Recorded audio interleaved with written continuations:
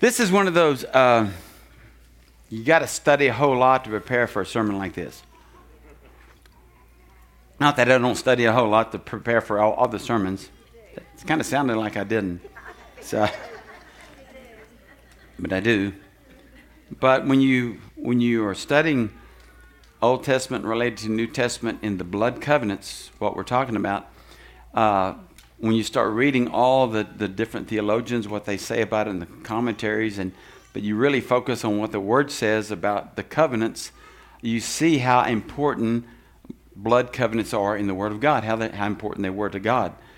And so we started this series of intimacy with God, and it was just going to be a one sermon. It wasn't going to be a series. And then God said, no, that's what the people need. They need to learn how to be intimate with God. And that's where the focus has been for the first, second, third, fourth, and now the fifth week of intimacy with God. So as I'm studying about the blood and the blood covenant, I thought, well, we should have started with this one, because without the blood covenant, we really can't have intimacy with God. We just can't, because you don't know Him without the blood being applied. You understand that? So when we talk about blood covenants, there are basically three blood covenants, and you can actually look at different ways to look at this. But I want to focus on, there were three blood covenants. I feel like that were that attached to the new covenant. The old covenant was the Abrahamic covenant, and then the blood covenant was with Moses. But then the new covenant in the blood was with Jesus Christ. So the title of the sermon today is being brought near by the blood. Brought near by the blood, okay? Ephesians 2, verse 11 says, this is kind of where I want to start from. Therefore, remember that you, once Gentiles, this is Paul speaking. Therefore, you remember that you, once Gentiles in the flesh, who are called uncircumcision by what is called the circumcision. So in other words, it's the Jews are calling the Gentiles the uncircumcised because they have been circumcised. And okay, we'll talk about that in a minute. Made in flesh by hands. Circumcision was done with hands. That at that time you were without Christ. He's talking about the Gentiles, being aliens from the commonwealth of Israel and strangers from the covenants of promise, having no hope and without God in the world. So he's Paul's setting the stage, and he's saying, I'm preaching to the Gentiles. I'm writing to the Gentiles. Listen, once you were not a part of the covenant, but you were a part of the covenant. And you're going to see that in a minute. It's like you weren't, but you were. Because it was a future thing for us as Gentiles. Say, if you're not Jewish, if you're not a Jew this morning, you are a Gentile. You're a non-Jew. So how many Gentiles do we have here this morning? So I know some of you have some Jewish blood in you. Our son-in-law is Jew. He's fully Jewish. I know Mario Gomez has some Jewish blood in him. But anybody else in here that has Jewish blood in them? Ron Campbell. Who else? Anybody else? Corinne? All right. So some of you have Jewish bloods, and you can trace that if you go to that one of those ancestry.coms or something. But you might find out what your ancestry looks like. But Paul's talking to Gentiles here, and he said, you're going to be brought near by the blood of Jesus Christ. Look at verse 13. But now in Christ Jesus, you who once were far off, say, I was off, have been brought near by the blood of Christ. Say, I have been brought near by the blood of Christ. See, it was a covenant promise that God made. Now, here's what a covenant is: an agreement between two parties. Anybody ever sign a contract? If you've ever bought a car, unless you paid cash for it, or if you bought a house, which most people can't pay cash for a house. Some people can, but most people can't. You sign a contract. Did you know that? You've made an agreement with the bank or the lender that you're going to pay them back, and they've made an agreement with you that they're going to pay for your house, and then you're going to pay them back. It's an agreement. It's a covenant. It's a contract. Promise. Promissory note, whatever you want to call it, it's an agreement, and that's what covenants were. So in the Bible, though, there were three basic blood covenants. Now, back in that day, blood covenants were not uncommon. We're talking about anybody that was making some kind of a land purchase, or they were buying somebody's cattle. Back in the times, they made blood covenants, and we're going to see that how God used that same type of blood covenant with Abraham to show him that how he was going to bless him. Okay, so we're brought near by the blood of Jesus. Remember in Acts chapter 2. It says after Peter preached the message, all the Jews there said they were cut to the heart. Another word for covenant is to cut. So when you talk about, have you ever heard the expression to cut a deal? Well, that comes from this word covenant. That means to cut. So when we talk about a covenant, we're talking about blood because we're talking about somebody being cut or something being cut, an animal or a person being cut. How many of you have ever made when you were kids, you cut your finger and let a little blood come out, and your friend cut their finger and a little blood come out, and you rubbed your fingers together? Anybody do that? Yeah, but that wouldn't. Okay, y'all need to repent from that. Okay? But y'all understand, this has been around a lot for thousands of years, blood covenants. So I want to lay the groundwork. I don't want to spend a whole lot of time, because we could spend all day on the Abraham covenant. We could spend all day on the Moses covenant, and we could spend all of our lifetime on the new covenant. So I want to just lay some groundwork on why God did it or how he did it. I don't know exactly why he did it, but I know how he did it and how he wanted us to enter into a covenant. The other part I want to mention about this covenant he's talking about here in Ephesians is circumcision. So this was the coolest thing. I'm going to just throw this in here because I was just studying this. There are some churches, even Protestant churches, that baptize babies. Anybody know what I'm talking about? Not just Catholic churches. I think Presbyterian churches, some Methodist churches, and they baptize babies. You know where they get the bless you, God bless you. You know where they come up with the idea that it's okay to baptize babies in a Protestant faith? Because in the Old Testament, Jewish babies were what? Circumcised before they were believers. Interesting, isn't it? So if circumcision for us, in a sense, is the water baptism, it can be one sign of our salvation. They use that as a way of saying, well, we can baptize babies. And we don't baptize babies here because I don't believe that scripturally it will hold up, because babies don't make decisions. And only when you come to an age of accountability can you make that decision. Okay, so just wanted in there, that was free of charge. So the first thing we see is there's a promise before the covenant. There's always a promise before a covenant. Genesis 12:2-3 says, I will make you a great nation. This is God speaking to Abram. His name had not yet been changed to Abraham, but if I say it back and forth, it's the same. Okay? I will make you a great nation, God says. I will bless you and make your name great. Say, Abraham, I want to make your name great. And you shall be a blessing. And I will bless those who bless you, and I will curse him who curses you. And in you all the families, say all the families. All the families of the earth shall be blessed. So there we are. We're in the Bible right there. We're way back in Genesis. We are part of all the families. Say, I'm all in the family. Archie Bunker's everywhere, right? We're all a part of the family, because he said, Abraham, I'm going to bless you. See, you're going to see in a minute where we're part of this covenant, the Abrahamic covenant. Then look at Galatians 3:8-9, because we're going to go back and forth between Old and New Testament. The promise that God gave to Abraham includes us in the future sense. And the scripture, verse 8 says, foreseeing that God would justify the Gentiles by faith, say by faith, preached the gospel to Abraham beforehand, saying, in you all the nations shall be blessed. So then those who are of faith are blessed with believing Abraham. So when you came to Jesus Christ, you came to him by faith, right? It was faith. It says you can't come to him unless you come in by faith. God's given you a measure of faith to believe. We talk about that all the time here. You didn't just one day. That's why it's weird, because you can't just decide someday, I think I want to get saved today.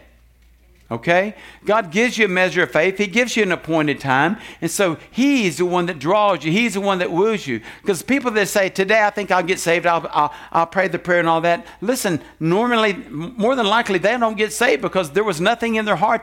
There was no faith in their heart. They just had something in their mind that says, I can say this and I'll go to heaven. That's why we have so many people going around the world saying, well, I'm a Christian because I belong to a church. I'm a Christian because I'm from America. I'm a Christian because I signed my name on a dotted line one time, or I watched the preacher on TV. Listen, if there's no heart change, if there's no faith involved, then you're giving your life to Jesus Christ. And so he says by faith, and you go back and read, man, I'm getting excited about this. And go back and read Hebrews 11, and by faith they came. And that's how we come today, by faith. Forsaking all, I trust him. So God called Abraham out of his hometown. He gave him some promises, and he said, and you go back, and I want you to go back and read some of these scriptures I'm giving you because there are just too many for me to read today. Go back and read the 15th chapter of Genesis, and God was reminding Abraham of the covenant that he had made with him in his initial calling, but he said, I want you to do something. So here's where we enter into the Abrahamic covenant, or the Abraham covenant. I like to say Abraham covenant. It's just much easier to say than the Abrahamic, okay? It sounds like a hammock at the end. Abe's hammock. Genesis 15, verse 9. This is God speaking.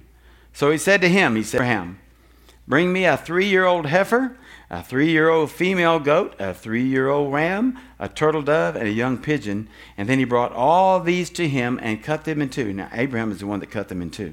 Down the middle, and placed each piece opposite the other, but he did not cut the birds in two.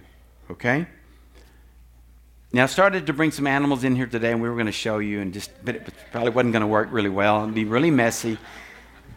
But can you envision this? Animals cut in two, half over here, and half over here, and half here, and half here. And got down to the end, there were two birds. Didn't cut the birds in half. Some people think that's why Abraham should have cut the birds in half. That's why they went into slavery for 400 years. I don't know. But the birds probably set one bird here and one bird there. Okay? Y'all got the picture? All right. So he said, I want you to cut these animals. And now listen, this was not unusual. You might think, well, that is just gross. And I think it's kind of gross too. But that wasn't unusual for covenants like that. With, like I said earlier, with the land and between kings and between countries, they made this oath, and it was just like we think nothing of going out and signing a contract, right? But somebody had to start that. So they had this way of making sure that you kept your oath, you kept your word, because an agreement is between one parties, two people, two countries, whatever it is. It's between two. One's got to hold up their end of the bargain, the other has to hold up their end of the bargain. Y'all getting the idea? Okay, so if the bank says, I'll loan you the money for a car and you don't make your payments, guess what the bank does? You didn't hold up your agreement. I'm picking up your car. Okay, y'all getting the idea? So he said, Abraham, I want you to do this, and I want you to lay these things out. And he says, now we're going to cut a covenant. All right, we're going to cut a covenant. We're going to cut a deal. But here's the thing. God put Abraham to sleep. Now think of this. And he walked through the animals, the sacrifices. God did. God walked between.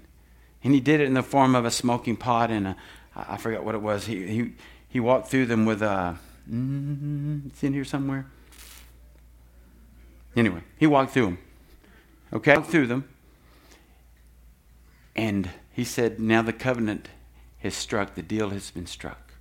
Now, what is different about this? You can go back and you can go later, you can read Jeremiah 34, and you'll see what the results of a covenant, a blood covenant, when people weren't obedient. Ooh, the consequences were big time. Horrible consequences. You don't want to break a covenant with God. Okay? So God said, Abraham, you can't break this covenant because it's not up to you. I'm going to make this covenant. This is going to be the real deal. I'm going to bless you. I'm going to make you a great... Listen, Abraham, this is not about you. It's about me. I'm going to keep my end of the bargain. Whether you keep your end of the bargain or not, I'm going to bless Israel. And he is. He's going to keep his promise. At the end, he's going to keep his promise. He's going to bless the nation, the country of Israel. But listen, we were included in this promise. Because he said, Abraham, I'm going to bless you, and I'm going to bless all the families in the earth. All the families. I'm a part of the family of God. Are you a part of the family of God? Woo, I'm telling you. When you go into, it'd be like signing a deal with the bank. The banker says, hey, if you don't pay for the car, it's no big deal. We got you covered. Wouldn't that be awesome? Does that make sense? Because the banker says, I'm going to be faithful, and I've got to answer to the board, and I trust you, and even if you can't make the payments, I'm going to make them. That's kind of the way it is right here with God. He says, Abraham, I know. See, Abraham wasn't perfect after this. He wasn't perfectly obedient. Matter of fact, he wasn't supposed to get his slave girl pregnant. He wasn't supposed to start out with Ishmael, and he did the very things that he wasn't supposed to do. And God said, I'm still going to bless you. I'm still going to bless you because I made a covenant with you and I made an oath. And here's the thing. He said, I swore by myself. You ever hear people say, well, I swear to so-and-so, I swear on my mother's grave. He said, God can't swear on anybody greater than him because he's the greatest. So he had to swear by his own name. So he said, listen, I can't swear. This is me. I am going to do this, Abraham. We've got to get this picture in our mind because when you see this with Jesus, it's going to go, woo. It's going to blow you away. Let's look at Hebrews 6:13. Now, this had some big, crazy words in it, so I found a New Life Version, and I think it's more simple to understand it this way. It says, when God made a promise to Abraham, he made that promise in his own name because no one was greater. He said, I will make you happy. That means blessed in so many ways. For sure, I will give you many children. Abraham was willing to wait, and God gave to him what he had promised. And when men make a promise, they use a name greater than themselves. They do this to make sure that they will do what they promise. Okay? When people they swear on somebody else. This way, no one argues about it. And so God made a promise, and he wanted to show Abraham that he would never change his mind. So he made the promise in his own name. God gave these two things that cannot be changed, and God cannot lie. Amen. God cannot lie. He can't. He's perfect. He's trustworthy. So God gave him these two things that cannot be changed. God cannot lie. We who have him can have great comfort knowing that he will do what he has promised. Man, that's a big amen. God will do what he has promised in your life. If he said you're sealed the day of redemption, you're sealed until the day of redemption. Amen? If he says, I've got you in the palm of my hand and nobody can snatch you from my hand, that's a promise that you can take to the bank, that you can take to heaven. Because he's God. He doesn't lie. He makes these promises to us. So Abraham and his descendants, they could trust, they could count on God, they could believe everything that God promised. So that's kind of giving you a background on the Abraham covenant. Now let's look at the Mosaic covenant. The Mosaic covenant was the second covenant of blood, but it was different than the Abraham covenant. Because it says in, let's look at Hebrews 9:19. If you want to really learn a lot about the covenants, go to Hebrews. Just read the book of Hebrews. It talks about the covenants a whole bunch. Hebrews 9:19. For when Moses had spoken every precept to all the people according to the law, he took the blood of calves with water, scarlet wool, and hyssop, and sprinkled both the book itself, that's the book of the law, and all the people, saying, this is the blood of the covenant. Say, blood of the covenant. Which God has commanded you. This is not the Abrahamic covenant, beloved. This is a different covenant. Then likewise he sprinkled with blood both the tabernacle and all the vessels of the ministry. Remember, Moses went up on a mountain and he got the laws, and he came back down, and of course he saw them partying, and he got mad and he broke the laws. He had to go back up and he had to come back down with the law, and he brought down all the laws. You can read all the laws in the Old Testament or in the Torah. You can find out all the laws. I think there are 613 of them that given the people. And he came back down and he said, but we're gonna make a blood covenant with the people, okay? And he said he started spring. He took the animals. They cut the animals open. He took the blood of the animals and he started putting it on the tabernacle, on the books, and then he put it on the people. Okay, put it on the people. And he said, "Are you going to serve me?" And they, "Oh yeah, we're going to serve you. Will you follow me?" "Oh yeah, we're going to follow you." See, this was a conditional covenant. He said, I will do for you, but you've got to be it to me. You've got to keep the law. You know, Mary Lou and I were talking about the laws, and I thought, we talk about 613 laws and what it had to be. I was asking her, I said, didn't it seem like God was complicated in the Old Testament? It really did, doesn't it? You read the laws, read Leviticus if you want to have some fun reading, and you'll find out, man, this just seems difficult. All these laws that you've given. And then I got to thinking, for them, it probably wasn't. How many laws do you think we have in our country? Thousands? Books? Do you think about them every day? Do you get up thinking about, I got to watch the speed limit today? It's a law. We're not supposed to break the law. But we have all these laws. That's why we have people to enforce the what? The law. And there are a lot of people that just want to break the law. And there are tons of laws, and that's why we have tons of lawyers to help people navigate through that. That's why we have so many judges. That's why we have a Supreme Court, and we have states. We have all these laws that we have to navigate through. And so Moses said, "Are you going to keep the law?" And they said, "Oh yeah, we're going to keep the law." But could they keep the law? It's impossible. It's impossible for them to keep the law. I mean, what was the law for? How many of you sped on your way to church this morning? Okay, you just come on here. It's the repentance. You just the altar's right here. B.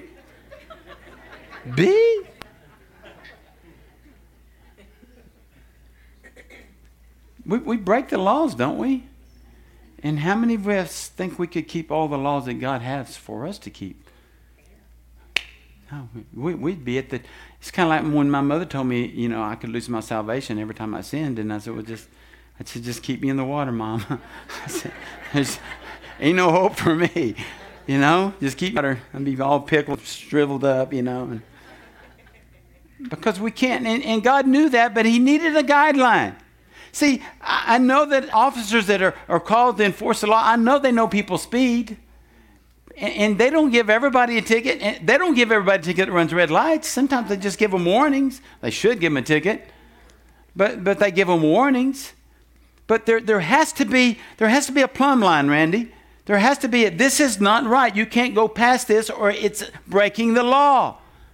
Some people say, I would like there to be no speed limits. What, really? How many people would be killed right in front of our church if there were no speed limits? So we like the law because when it suits us, we like the law. But if we're late for something, we want to get to Freedom Fellowship from Ballinger, we feel like the law, I can break the law and I can drive 85 or 90. Are y'all getting the idea of this? There's a blood covenant, and Moses said, this is the covenant I make with God. God says, keep my laws. And they say, oh, yes, we'll keep your laws. And just in case we don't, we'll go as you described, and we'll give a sacrifice at the temple once a year to cleanse us from our sins. Remember that. So there's the second blood covenant. That's the Mosaic blood covenant. Hebrews 9:22 says, and according to the law, almost all things are purified with blood, and without the shedding of blood, there is no remission. In other words, an animal's life traded for your life is not good enough. Your life is much more valuable than a goat's. Meh, right?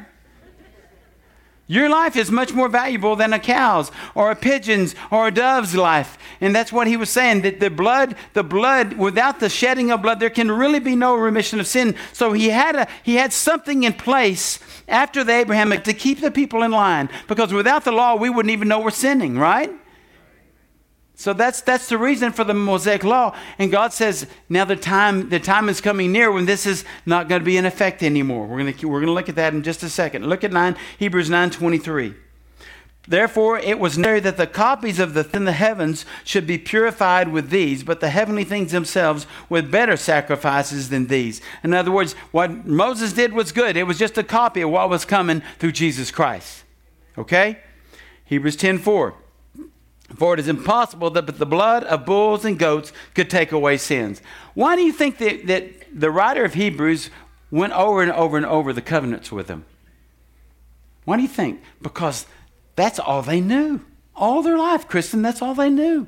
It's just like however you're raised, and you think everything is the way you're raised, and everything until you get outside of the house, you think everybody eats like you do, and everybody dresses like you do, and everybody does watches the same things. You get outside, you find, oh no, everybody's different. Everybody does lots of different things.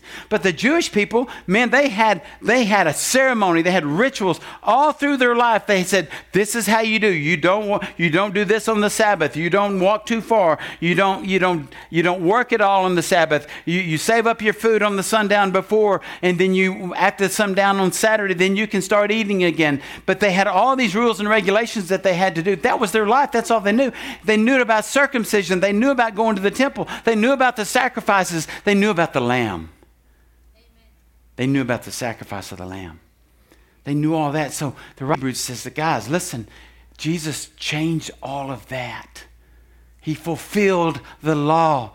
When John the Baptist saw Jesus coming, he said, behold, the Lamb of God that comes to take away the sins of the world. The perfect sacrifice is here. He's here. He's the Lamb. He's innocent. He's pure. He's holy. He's the Son of God. So when Jesus came, he established the new covenant. So let's look at the new covenant in Jesus' blood. Hebrews 9:24.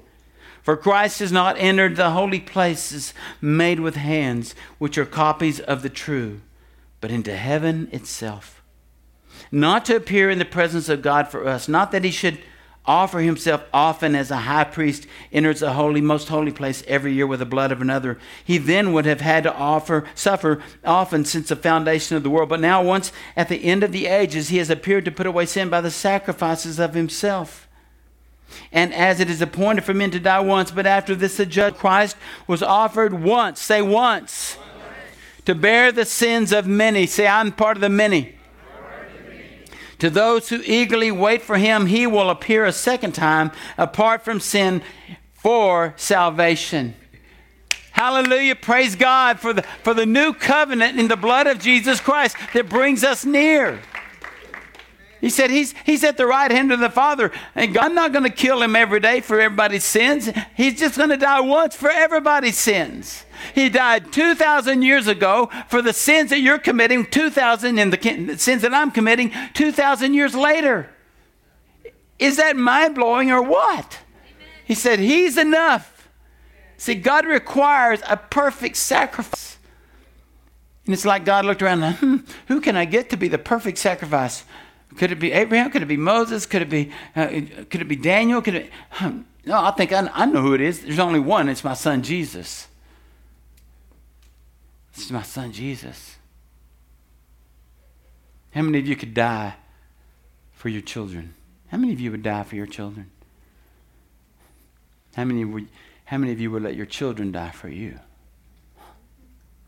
Different story, isn't it? That's a greater love. That's a greater love. A greater love. And he's coming back for his church. He's coming back. Jesus said in Luke 22:20, likewise he also took the cup after supper, saying, this cup is the new covenant in my blood, which is shed for you. New covenant. I don't know what they thought when they were sitting around that table. I know Judas was there and he got up and left, but the other 11 are like, well, Jesus, we know about the covenants. We know about Abraham. We know about Moses, but what do you mean a new covenant in your blood? See, earlier he had said, unless you eat my flesh and drink my blood, you can have no part of me in the kingdom. And they were like, what do you mean by that? And he said, I'm talking spiritually here. I'm talking about spiritually. And so they knew about the blood of Jesus. He had already talked to them about the blood of Jesus. But here he's saying, I've got a new covenant. I've cut a new deal with the people. And this new covenant is going to include everyone. It's the one Abraham was talking about. When God said, I'm going to bless all the families of the earth. This is the covenant he was talking about. This is a fulfillment of the Abrahamic covenant. We're tied to Abraham, guys. Whatever blessings he had, we still get those blessings. Whether you're a good Christian or not, we're tied to those things because of the blood of Jesus Christ. The reason it's the same kind of covenant, because Jesus said, you don't have to do anything. Lorenzo, you don't have to go to the cross. Thank you, Jesus. Charlotte, you don't have to go to the cross. Mario, you don't have to go to the cross. Sandy, you don't have to go to the cross. Think about it. Say, I don't have to go to the cross. I don't have to go to the cross. He said, I've got a better way. I've got a better way. Jesus said, I'm going to go to the cross for you. It's for the joy of the cross. He said, he looked at us and he said, y'all are my joy. I'm going to the cross for you. I'm making a better covenant. And it doesn't depend on you. It depends on Jesus. How great is our God? We're not so great. You know, we're only great because the blood covers us. We're only righteous because his righteousness covers us. We're only good because of the goodness of God. The Bible says our righteousness is as filthy rags. But He covers us like the prodigal son. He comes and puts the robe of righteousness around us and covers us. He said, I got a better way for you, Harold. I got a better way for you, Mary Lou. I got a better way for you, Christy. My covenant doesn't depend on how good you are. It depends on you just trusting me. It just depends on you believing that I am the Son of God, that I saved the world. And it depends on your... And listen, faith is not works.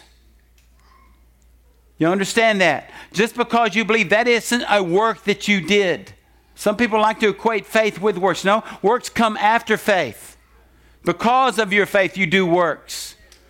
You know, when you get a gift, is it because you worked for a gift? No, because the gift was free. If you had to work for a gift, it's not a gift. He said salvation is a gift. Grace is a gift. Holy Spirit's a gift. And so we think, oh, I've got to work. I got to please God. I got to jump through all these hoops. I got to do it. No. God said, you just love me. You come to me. You trust me and put your life in my hands and see what I will do through you. And then the good works will come. He says he's already prepared those beforehand for those who love him. The works will come. But don't think you're going to work to get there, because then that would diminish the power of the cross if you think you can work to get to heaven. He did the work. He did the work. He did the suffering. He did the dying. He did the bleeding. We didn't. Galatians 3:15 says, brethren, I speak in the manner of men. Though it is only a man's covenant, yet if it is confirmed no one annuls or adds to it. Now to Abraham and his seed were the promises made. He does not say, and to seeds as of many, but as of one, and to your seed, capital S, who is Christ, the seed. You see, you know what was so important for Abraham to be the father of many nations? Because Jesus came out of his lineage. That's why God said to Abraham, he didn't say this, I'm just paraphrasing in my mind. God said, Abraham, if you don't come through, it's okay, because I've got this, and my son's coming out of your lineage. You don't even know this, Abraham, but Jesus is going to be born of the lineage of Abraham. Isn't that amazing? Thousands of years ago, he made this plan for us. Are y'all with me this morning? Because when I'm studying, I was kind of getting bogged down in all the seas of all the sacrifices and all that. And God just said, no, that's not, you just need to get up and just share from your heart how this is supposed to look and how we're supposed to respond to it. Galatians 3 says, therefore now know that only those who are of faith are sons of Abraham. Have you given your life to Christ? Then you can say this, I'm a son of Abraham. I've been grafted in, been adopted. 3:29 says, and if you are Christ, then you are Abraham's seed and heirs according to the promise. I've told people when I get to heaven, you know, everybody has their idea what they want to do when they get to heaven. And one of the things I want to see the videos. I just want to see the videos of how the Red Sea parted, and I want to see the ark. And I just think God we can just do that. We just say, hey, I want to see that. What did Adam and Eve really look like naked?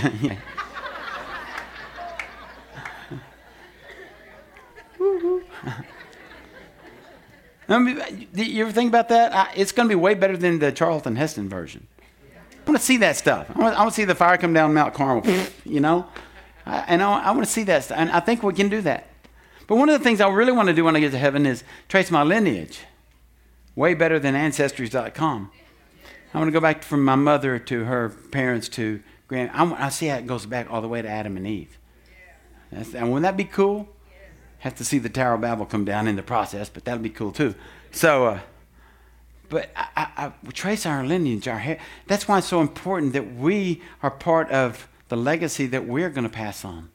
So when your children say, when I get to heaven, I want to trace my roots back to Jesus or back to Adam because my mom and daddy told me about Jesus.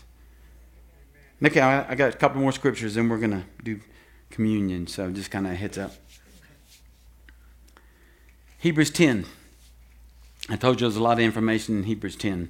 But this is probably one of the best 5 verses to speak of the new covenant. And again, we don't necessarily know who the writer of Hebrews is, but they were anointed by God. And now we are brothers and sisters in God's family because of the blood of Jesus. We're brothers and sisters because of the blood of Jesus, and he welcomes us to come into the most holy sanctuary in the heavenly realm boldly and without hesitation. Every time you pray, you're going into the Holy of Holies. You know that? You used to have a priest go in there for everybody. You had to bring him a goat or something, and then he would go in and pray on your behalf. We get to go into the throne room of grace because of the blood. For he has dedicated a new life-giving way for us to approach God. For just as the veil was torn in two, remember the animals that were split in two. Just as the veil was torn in two, Jesus' body was torn open to give us free and fresh access to him. Y'all seeing the covenant picture here? And since we now have a magnificent high priest to welcome us into God's house, we come closer to God and approach him with an open heart, fully convinced that nothing will keep us at a distance from him. Nothing. For our hearts have been sprinkled with blood to remove impurity, and we have been freed from an accusing conscience. Now we are clean, unstained, and presentable to God inside and out. So now wrap your heart tightly around the hope that lives within us, knowing that God always keeps his promises.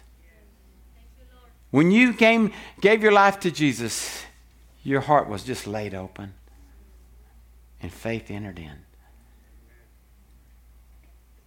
You were circumcised in your heart, and you gave your life to Christ. You said, "I'm no turning back. I'm following him, following Jesus for the rest of my life."